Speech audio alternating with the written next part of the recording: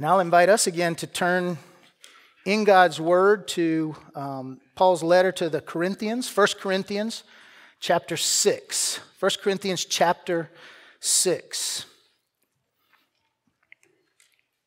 We are picking back up in our Corinthian series, our series in 1 Corinthians.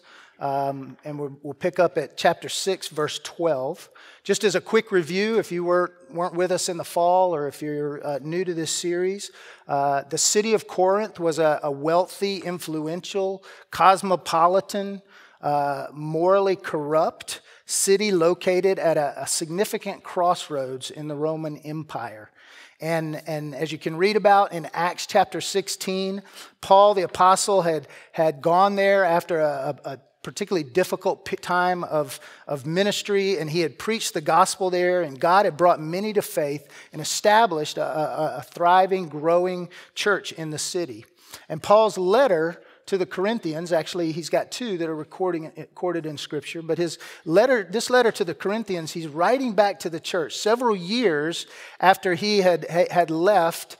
And he's writing back to deal with a number of issues in the church, issues of division, issues of disorder, as well as some dysfunction in the way they're relating to one another and to the world around them, as well as to answer some questions that they were dealing with there in the church. And as we've seen in our study up to this point, these issues are not unique to the church in Corinth.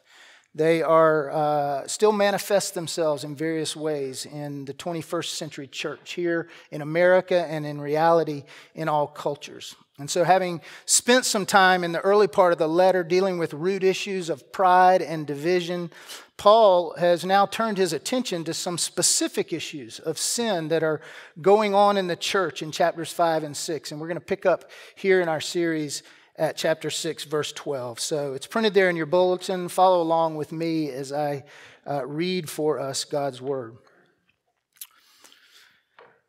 All things are lawful for me, but not all things are helpful. All things are lawful for me, but I will not be dominated by anything. Food is meant for the stomach, and the stomach for food. And God will destroy both one and the other. The body is not meant for sexual immorality, but for the Lord, and the Lord for the body. And God raised the Lord and will also raise us up by his power. Do you not know that your bodies are members of Christ? Shall I then take the members of Christ and make them members of a prostitute? Never. Or do you not know that he who is joined to a prostitute becomes one body with her? For it is written, the two will become one flesh. But he who is joined to the Lord becomes one spirit with him. So flee from sexual immorality. Every other sin as a person commits is outside the body, but the sexually immoral person sins against his own body. Or do you not know that your body is a temple of the Holy Spirit within you, whom you have from God? You are not your own, for you were bought with a price. So, glorify God in your body. Father, would you add your blessing and your illumination to the hearing and the reading and now the teaching of your word? Would you use it to transform us more and more into the image of your Son, Jesus, for your good and for your glory? In Jesus' name, amen. Well, the main point of Paul here and of God's message to us this morning can be found in that last verse of the passage I just read. Glorify God in your body. In other words, your body, the physical, tangible flesh, blood, and bones, living, breathing part of who we are as a person, is an instrument with which and by which God calls us to honor and to worship him, to glorify God in our bodies. Now, why is that such a big deal? Why was that such an important thing for the believers in Corinth? And why is it such an important thing for us in the church today to understand and to hear that? Well, the answer is that from a philosophical and even in some cases a theological point of view, and from a practical point of view, Much of the Roman world of Paul's day lived with this dualistic perspective that viewed the body or the physical as distinct and separate and indeed inferior from the mind and the soul, or what we might call the spiritual. There was in much of Greek philosophy and early on in the church under the influence of what was known as a Gnosticism and a Gnostic dualism, an overall negative view of the body in relation to what was considered the more significant and elevated aspects of the human self, the mind and the reason and the soul. And the result of this perspective from a practical behavioral standpoint was twofold along opposite extremes. On the one extreme, there was this libertine attitude that saw the body as only temporary, a prison of sorts, a material shell from which our souls would one day be freed and liberated. And thus it doesn't matter what we do with our bodies in this life. The other extreme was a more ascetic kind of view, a stoicism, if you will, that saw the body and the physical desires as evil and thus needing to be suppressed, needing to be kept in check so as not to corrupt the more important and higher part of the body, or the human self in the soul. But in either case, there's this false dichotomy that was created between the physical and the spiritual, with the body seen as kind of the lower story, which you may hear in some reading some things even today, and the mind or the soul occupying the upper level, the higher level, the more important and significant element of who we are as humans. And indeed, it's this very same dualistic view of human nature that divorces and separates the essential elements of what it means to be a person that undergirds and informs most of the pressing issues that we see in our culture today regarding identity, what it means to be human, issues of race and discrimination, life issues such as abortion, euthanasia, matters of sexuality and gender identity. All of these are informed and impacted by how we view the unity or the disunity of the body, mind, and spirit in terms of who we are as persons. And that disconnect, that dualism, can also affect the church as well. As Christians, we can often treat our relationship with and our responsibility towards God and towards others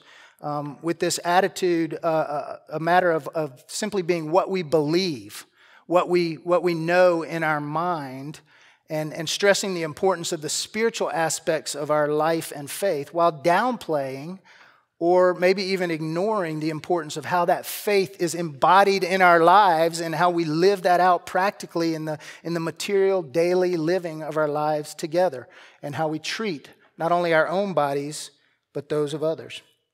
And so here, Paul addresses the issue in Corinth and their approach to the use of the body, particularly in regards to this issue of sex and sexual immorality. Now, in order to appreciate what Paul is saying here, it helps to remind us again of the environment in which these early Christians in Corinth found themselves. Corinth, as I mentioned earlier, was a sex-charged city. It was part of indeed, sex was part of the cultic worship of the pantheon of pagan deities of that day. And at the height of the city was a great temple to the goddess of love, Aphrodite. And each night, hordes of temple prostitutes would descend into the city and ply their trade, offering their bodies essentially as tools of worship to the goddess. And that was part of life in Corinth. So you can imagine how difficult it was for these early believers as God comes and changes their hearts and their lives, many of whom had been a part of this lifestyle before, as Paul has already mentioned a few verses earlier. Now, in the face of that constant pressure and temptation, how hard it was to live by this new transformed life and view in Christ. Well, we don't have to really imagine how difficult it was, do we? Because we live in a similarly sex-charged culture where sexual freedom, sexual expression is not only encouraged and expected, but it's even exalted. The motto of what was once called the sexual revolution has shifted from, if it feels good, do it, to now being, it's my body, and what I do with it is my business, and I can do with it whatever I want. In fact, evidently, the Corinthian Christians had adopted a similar motto or slogan, if you will, that they were using to justify certain behaviors in the church. And as it turns out, it was likely a slogan that had come from the lips of Paul himself, referring to the true liberty that comes through the gospel of Jesus Christ. The slogan, which is there in verse 12 twice, is this: all things are lawful or permissible for me. Again, Paul had likely used that saying to speak of the true liberty that comes through the gospel, the truth that as believers redeemed by Christ through the sacrifice of Christ for sin, we are set free from the condemnation of the law and now live in the freedom of God's grace and the provision and enjoyment of His blessings and gifts. All things are lawful. Christ has indeed set us free to live as God designed and desires us to live. But some in Corinth were taking that and twisting it around. And they were saying that means we are free to do whatever we desire and we want to do. And combine that with the predominant worldview and the pressure of the culture around them, and you can see how this idea that since the body is somehow less important than the soul, and since the body is wasting away in this life, and since in Christ we have been freed from the constraints of the law, then we can do with our body whatever we want. It's a matter of indifference in our relationship to God. And this mentality was captured in another popular saying that Paul notes here. It wasn't just about sex. He says, food is meant for the stomach and the stomach for food. And that's true. There's physical elements of that. But he says the Lord will destroy one with the other. But you can see the mentality of that. It's just a physical thing. The body is temporary. The soul is eternal. The body is a decaying container for our true spiritual self, so we are free to indulge it as we please. And Paul's answer to that is no. You cannot do as you please with it. The Lord is just as concerned about the body as He is about the soul. You can't separate those two. In fact, he says, perhaps you should think about another slogan: your body for the Lord and the Lord for the body. The body for the Lord and the Lord for the body. Have you ever thought about that? Your body, our bodies are meant for the Lord. One reason God gave you a physical body is that it might be an instrument to reflect His glory, to display His goodness. Paul reminds us of this in Romans 6, part of which we read earlier, speaking of how Christ has set us free from the bondage of sin and death. And he says, just as you once presented your members, your body, as slaves to impurity and lawlessness, so now present your members, your bodies, as slaves to righteousness, leading to sanctification. Freedom in Christ is not freedom to do whatever we please with our bodies, but it's freedom to serve and to obey and to glorify God, not only with our souls, but with our bodies as well, with our whole being. Offer our lives as living sacrifices to Him. So your body is for the Lord. But not only is the body for the Lord, but the Lord is for the body. Jesus is for the body. God is for the body. He created it. He made it according to His unique and perfect design. As I was just saying to the children, and as we read in Psalm 139, God knits us together in the womb, and we are fearfully and wonderfully made.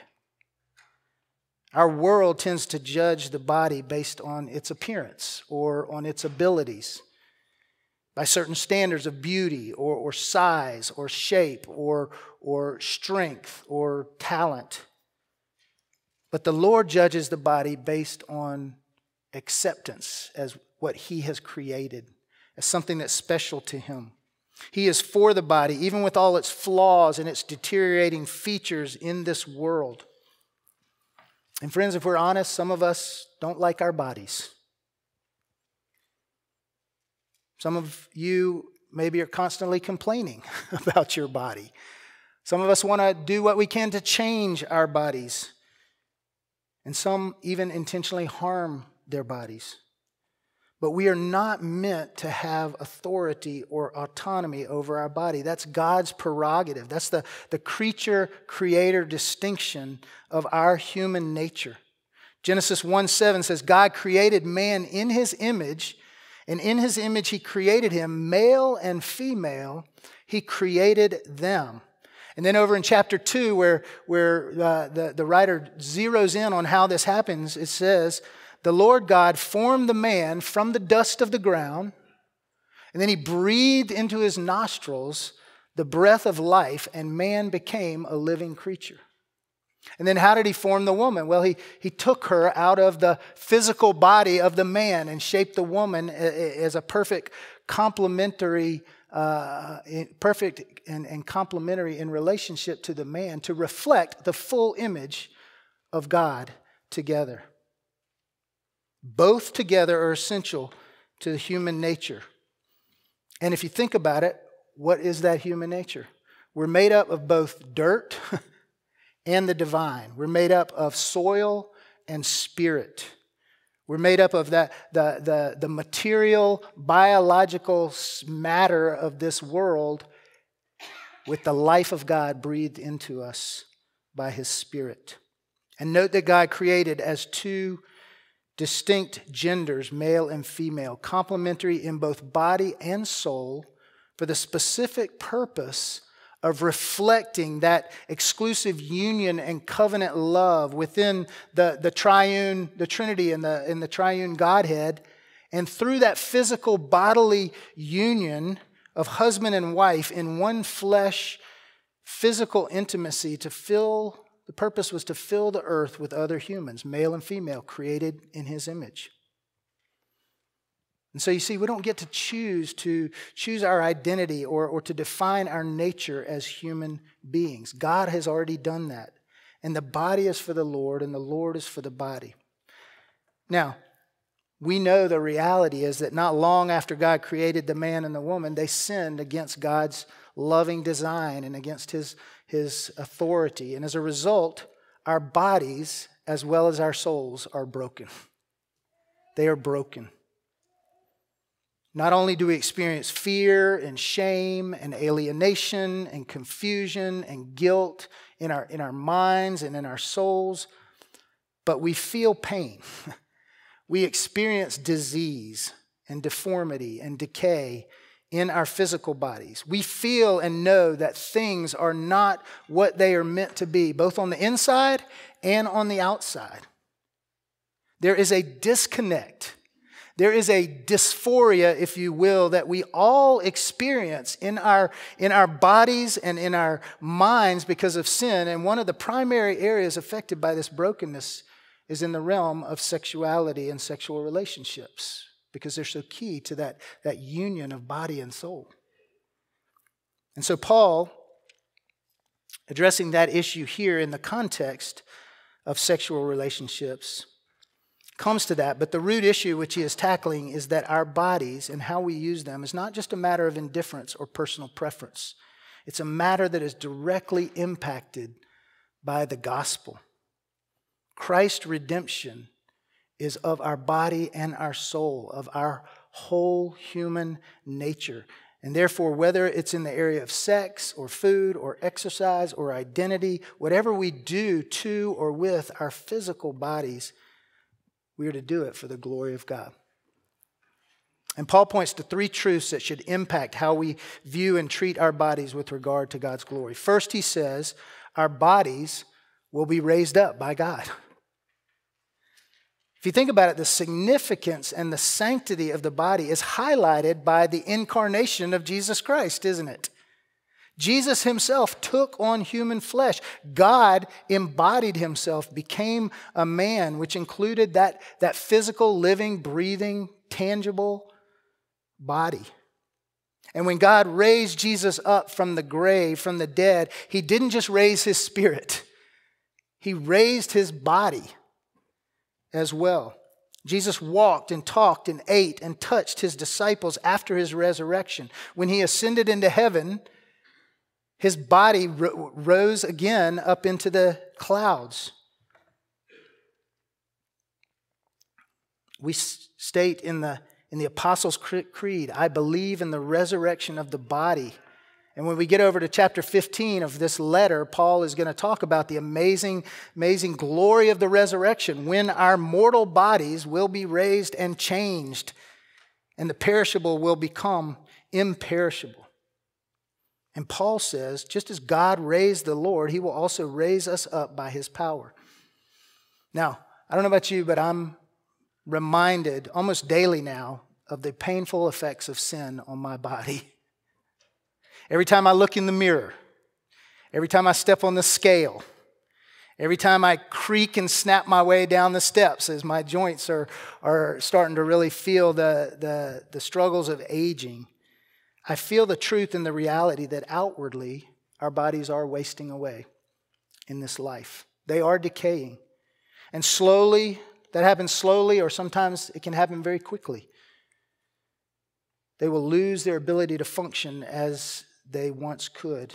And one response to that reality, I know for me, and I think for a lot of us, is, you know what? I better take advantage of my body while I still have it to take advantage of. But we forget that this life is not the end. This life is not the end. Our bodies, like our souls, will one day be raised up by God, and on that day, we will glorify God with our bodies, with new bodies that will be free of all the painful effects of sin and will be perfected physically as well as spiritually. God does not throw the body away. He's into recycling. Death will not have the last word. Our bodies will be transformed and are being transformed to be like his glorious body. And what a glorious thing that will be. But you know what that means? It means we don't wait until heaven to glorify God with our bodies. We are in training right now. Our bodies and souls have eternal significance to them, and thus they are sacred instruments for God's glory. So we are to glorify God with our bodies now, because God will one day raise them up with Christ. Secondly, Paul says our bodies are joined to Christ. Verse 15, don't you know that your bodies are members of Christ? Our union with Jesus Christ is not just a spiritual union. It has implications for the body as well. This has profound implication and give insights into what it means to have Christ in you and to be in Christ.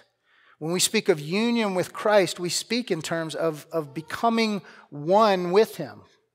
Paul talks about it later. He says, I have been crucified with Christ, and I no longer live, but Christ lives in me.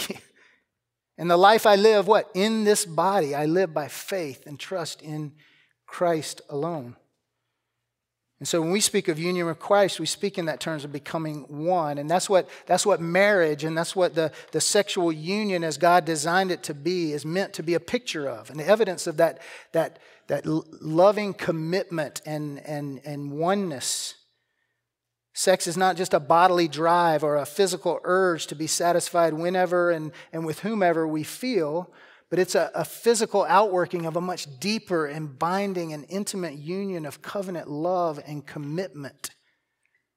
And it reflects Christ in his church and the marriage, if you will, that we have in Christ. And so to share our bodies intimately with someone whom we have no such union or love or commitment to is to misuse our bodies and to sully that union with Christ. Paul says to the Corinthians, when you head off to that temple prostitute, think about it this way. Would you take Jesus in that room with you? Because when you go, he goes. You can't leave Jesus in the lobby of the hotel. You can't leave him in the parking lot of the bar or in the health food section of the grocery store or in the lobby of the theater. Jesus goes where you go. When you get ready to do something, ask yourself, would I do this if Jesus were here? Because if you're a Christian, the reality is that he is here. We are joined together with Christ, and therefore he is involved and implicated in how we live our lives and how we treat our bodies. And the third reason is along those same lines when Paul says your body is a temple of the Holy Spirit within you. It's a dwelling for the Spirit of God.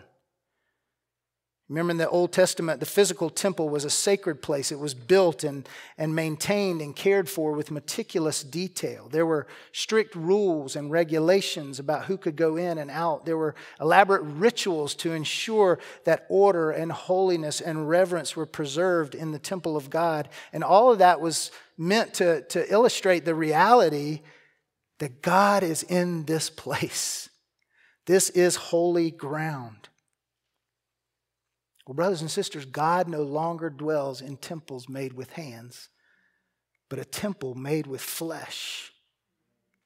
He lives in and through his people. We are living stones being built up together as a place in which the Spirit of God lives. That's what we as the church are. And in that way, we should look at our bodies as a sacred place, objects of holiness and reverence to be maintained and cared for as temples of the living God, his Spirit dwelling in us. Now, don't hear me wrong. We are not to worship our bodies. We are not to worship our bodies. And God is not confined in any way to dwelling in our bodies alone. But Jesus purchased us with his blood, and he filled us with his Spirit in order that we might be filled with the fullness of God himself. And so we are to honor God with our bodies because the Spirit of God dwells in us. So those are the reasons why we should glorify God in our bodies. And so how should we do that? Well, let's look back at the beginning of the passage and the slogan that the Corinthians were using. Paul says, all things are lawful for me, but not everything is helpful. Not everything is beneficial. Another way to say that might be, just because it feels good doesn't mean that it is good. When it comes to how we treat and use our bodies, we need to not just ask the question, can I do this, or is this permissible, but is it helpful? Is it beneficial? Is it useful? Is this activity I am doing, or this show I am watching, or this food I am eating, or this game I am playing, or this relationship I'm engaging in, or this service that I'm carrying out, is it beneficial not only to my own sanctification and growth and the glory of God, but towards others as well? Is it glorifying to God and good for the benefit and blessing of others? But Paul also says, all things are lawful for me, and I will not be enslaved by anything. So not only do we ask the question, is it helpful, but we glorify God in our bodies by not allowing our bodies to become enslaved to something besides God. And any physical desire can actually become enslaving, can it? When our desire for something becomes controlling in a sense into how we live our lives, then we have become enslaved, or to use a modern term, we have become addicted. And Paul says we need to bring our desires under submission to our bodies, not allow our bodies to repeatedly submit to our desires. We glorify God in our bodies by making them servants to nothing but Christ. So what is it that is potentially enslaving in your life? It may be something that's not necessarily sinful or bad. In fact, it could be something that is even helpful or beneficial in some way, but is it controlling? Is it enslaving you? And then when it comes to matters that are clearly sinful, such as sexual immorality, Paul gives us another way to glorify God with our bodies. He says very explicitly, flee. Get away. When you find yourself tempted and to go down an avenue or to enter into some activity that is clearly apart from God's word, when you're scrolling through social media and that come across that video that looks attractive and is encouraging you to click here and go somewhere else, Paul says, get out of there. Exit the app. If you need to, delete it. Young people, when you find that your group of friends are headed somewhere or doing something that you know is not honoring to God and that is not helpful for your body, don't hang around and see what it's all about. Get out of there. Say thanks, but no thanks. Pick up the phone and call your mom or dad to come get you. We cannot avoid temptations to sin, but God provides a way out. And so one way is we can flee by removing the source or removing ourselves from the source of those temptations. So let me close with this. Paul says, you are not your own. You were bought with a price. When Jesus died on the cross for your sins, he signed a deed for your life. You belong to God, not as a slave, but as a treasured possession. You are a beloved child of God whom he has created, whom he knows in every intimate way. He knows the struggles you face. He knows the things that you have done with your body that are not honoring to him. He knows the things that enslave you physically. That's why he sent his son Jesus, to set us free from both the penalty and the power of sin. And so I don't care what you have done with your body in the past. God loves you. He forgives you. He accepts you in Christ Jesus. He says, I will make you new. I will make you whole. I will clean up those stains. I will heal those scars. I will make your heart my home. I will dwell in you. Don't let your past keep you from believing that God loves you, including your body. And if you have things right now that you are struggling with, God wants you to be free. Jesus Christ lives in you and the Holy Spirit dwells in you. There's a power there to flee and be free of whatever that thing is that is so hard to say no to. If your body is not what you wish it was, maybe it's a health issue, some defect. Maybe it's a feeling or a desire to be different. Maybe like me, you're just getting older and can't do all that you used to do or want to do. I think of people like Johnny Erickson Tada, confined all her life to a wheelchair, yet reaching thousands through her testimony and her love for Christ. I think of people who have done damage to their own bodies and through Christ have found healing and forgiveness and wholeness and are faithfully glorifying him and serving as members in his body.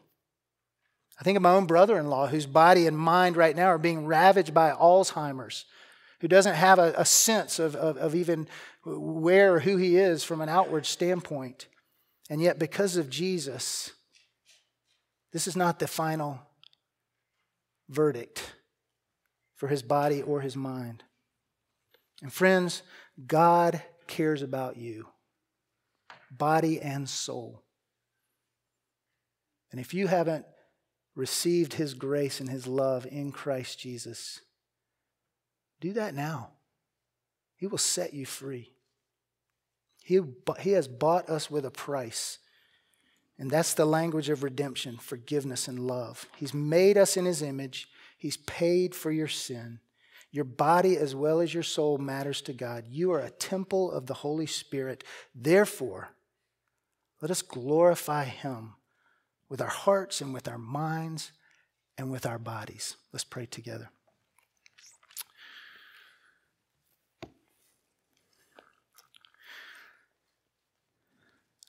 Lord, we know the brokenness and the fallenness of this world all too well. We experience it not only in our minds and in our souls, but in our bodies, perhaps maybe more so than we know and realize.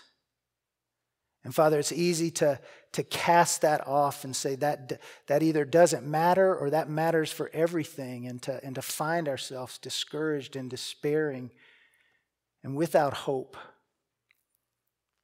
But Lord, you have created us And you've created our bodies. In your image, we have been created. And we bear that image, even broken by our sin, as human beings, as part of our human nature.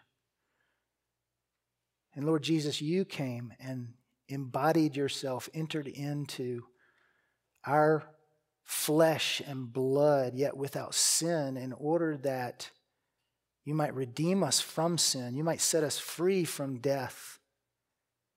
And you might raise us up with you into the heavenlies, and ultimately, body and soul, into the new heaven and earth, where all things will be made right. And so, Lord, I pray that you would help us and equip us to glorify you in our bodies. And Father, that in that, others would see that and you be drawn to you and to know what it means to be a person created in your image and one who is dearly loved. And we pray and ask this in Jesus' name. Amen.